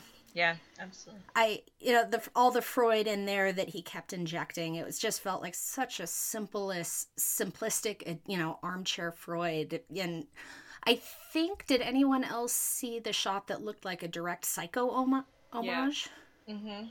Yeah, the eye hole. Yeah. Right, yes. Yeah. And that was, it felt like he wanted to do his Hitchcock, and that was it. He wanted his Hitchcock, and he blew it. Absolutely. Now, Yolanda, you did not hate the film, but you also did not love it. Yeah, right? Yeah. I mean, I don't think there's any redeeming qualities about the film, but it's very, to me, it doesn't take long to realize this guy's a shitbag. He's total toxic male masculinity right there, and he sees women as only in service to him. Like even his sister, which I don't remember her name, but sister. It's my little so-and-so, remember? Yes. That's what he kept calling her, and I was like, fuck that. The second that got through to my head, I was like, oh, this is one of those. And I was bored. I don't see the message, and the twist was stupid. It's like, oh, so you're saying that now we're going to romanticize a very toxic relationship from, okay, why? Exactly. And it's not that we're to look for redemption in every movie character or anything, but there is no rhyme or reason for anything. Like, he is a giant man baby, and this is a movie about a giant rich man baby, and I was bored. That's probably why I hated it. I didn't hate it because I already disconnected from it the second I realized. I was like, oh, okay, this is what we're going to watch now. See, I went into this film already... I went into it with the wrong attitude because I already expected that I was probably not going to like it, because I am not a fan of Paul Thomas Anderson. And So I went into it thinking, like, okay, I know all of my male colleagues love this movie and they think it's so great and whatever, and I'm probably not going to enjoy it. I'm sure they're not listening, but if they are, I would like to apologize to the octogenarian Academy voter who was sitting next to me on one side, and to the male film critic on the other, who very clearly knew my feelings very early on because I kept rolling my eyes and sighing throughout the film. I apologize for that. But yeah, I hated this movie so much. I walked out. it's very rare, and Lauren had a similar reaction with another film earlier in 2017. It's very rare to walk out of a film feeling so angry that I just needed to tell everyone I could about how much I hated it. But that was how I felt with So Phantom this Thread. is your 3 billboards. There you go. There's at least one film for everybody. It's just Exactly. like, I was so mad. Yeah, and that was how I felt with this. And one of the biggest reasons that I felt that way was because it, even though people try to claim it doesn't, it celebrates the toxic masculinity. And the reason I say that is because of the fact that, no, it's not trying to redeem anybody, but they're definitely trying to give you some of his feelings. Mm-hmm. Like, there are a couple scenes this happens where they're having breakfast, and Alma, Vicky Krieps, she's there, she comes in, it's just normal for her, it's breakfast time, so she comes in, she starts buttering her toast, and of course, what do? He's very annoyed by this, but in order to get you to why he's so annoyed, they turn up the sound effects, so you hear every scrape of that butter going on the bread, and you hear, like, the sounds of the granules of sugar as she's stirring her tea, and everything about that. They crank that up so that you're like, this is fucking annoying. Like, yeah, she needs to go away. And of course, he gets mad, has a hissy fit. His whole day is ruined now because of breakfast. Like, shut up, And so for me, watching that, I was like, I don't care what anybody says. This is celebrating this dude and is making it okay for him to be this way. And I was just, mostly the reason I was so angry was because of how many people love this movie. And I was like, this does not earn your admiration at all. And it just really pissed me off, especially in 2017. Well, going back, you said the IMDb description says that Alma's a strong-willed woman. I did not see her like that at all, ever. No. Because, I mean, when we're introduced to her, she's already in service. Like, she's already making sure he's taken care of, like, at where he's eating, and everything is to please him already. Like, so she likes to butter her bread. That makes her a strong-willed woman? I don't think so. Well, and from the first shot, I think you're seeing it from one of her first shots, you're seeing it from his perspective, and it's he watches her kind of cross the room. And she trips, and it's kind of like, oh, look how charmingly befuddled she is. They set it up right from that first shot that, he's there to rescue her. Yeah, she's given no backstory at all. We know that, well, no, I know she's Belgian because she's a Belgian actress. I don't actually know where she's from the context of the film. We don't know anything about if she has family. We don't know anything about where she was living before she suddenly is living with him, and in this weird, like, I think it was basically a non-sexual relationship except for one time. Like, I don't really know what was going on there. And then I don't know. But it was interesting because after the film was over, after the screening was over, I was standing, the place that I was at had valet. And so I was there and I was waiting for my car, and there was a man and a woman standing next to me, and they were talking about it, and she's saying that she was really bothered by the film, and he's like, oh no, I really liked it, and he starts going on and on about why he liked it, and then he stops, and he turns to me, and he says, do you know, was this film based on a true story? And I said, no, it's not. And he turns back, and he goes, oh, then I didn't like it at all. That's funny. And I was like, well, that's interesting. So it's fine. I got into it with a male critic yesterday about it. Sorry, that's my dog. With the male critic yesterday, and he was arguing that no, he might be terrible, but so is she. So they deserve each other, and that's what I thought. I'm like, she's terrible. How? I'm like, she found a way to kind of get power shortly, but I don't even think that was the cause of it, that she wanted power. I think she was just afraid of him leaving her. She found a way to make their relationship work. That's all it comes down to, and it's a really disgusting way of doing that. She's obviously terrible because she makes him asparagus with butter. How evil. I mean, who does that? Bitch. And what? Yeah, who does that? Honestly. No, this was one of those films where there were several moments when I was like, oh, this is the way that it's going to go. This is, okay, all right, we're going to get I know the sister's going to do this, and she's going to do that, and it's going to be great, and we're going to love it. And it's like, no, you're not going to do that. We're just going to, like you're saying, reinforce this very toxic relationship that I still don't understand why either one of them are even in it. Nope. Like, I do not get why these two people want to be together. Even this isn't even like a nice, this isn't like a Heathcliff Catherine relationship where they hate each other but they love each other. It's just like, no, you just kind of hate each other for the most part. What are either of you getting out of this, honestly? Yeah, exactly. It's no. Yeah. No. Yeah. No idea. So, they didn't answer. You'd have to develop characters to, figure that out. Well, that would just be crazy. And he couldn't be bothered. Yeah. Anyway, so good luck, Daniel Day-Lewis, in your future endeavors as a dressmaker. and Paul Thomas Anderson, just stop. Just don't. All right. So, anyway, that is what we've got for you today. Let's see, if you'd like to follow the show, we are on Twitter at Citizen Dame Pod. We're on Facebook, facebook.com/Citizen Dame. You can download the podcast on iTunes, Stitcher, Podbean. We are at Podbean, citizendame.podbean.com. And if you do listen through iTunes, please rate, review, subscribe. I forgot again to read our iTunes review. I have it right here. Sorry, I'm going to do it right now. Kay Fields says, and this, I have to tell you, this came on a day that I was getting a whole bunch of bullshit from a bunch of men, and this just totally made my week. So thank you so much, Kay Fields, for saying, finally, a movie podcast that isn't just a bunch of dudes talking over each other for an hour. I love the different genres that are covered, and although important issues are discussed, as they should be, the overall vibe is fun. So glad this exists. It feels like spending time with friends. Thank you so much for that. And yeah, we love our listeners. If you would just give us a little rating, that helps us so much. If you have time and want to share a review, we would appreciate that as well. Yolanda, where can they follow you on the internet? Twitter would be the best bet, and it's Sassy Mama, M-A-M-A, in L.A. Definitely worth a follow. She's awesome. Lauren, where are you?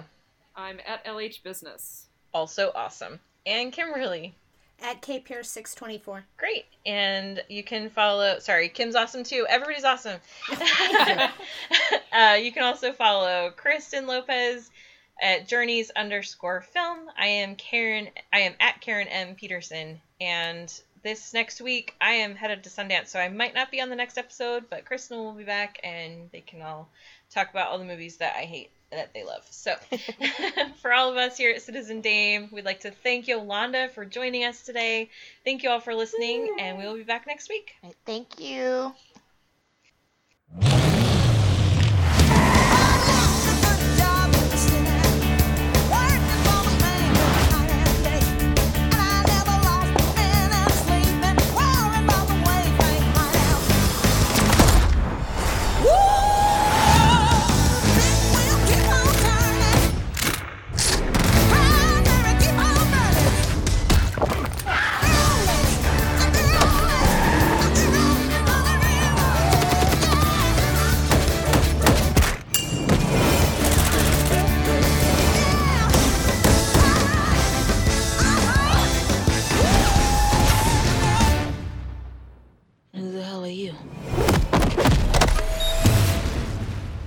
I'm married.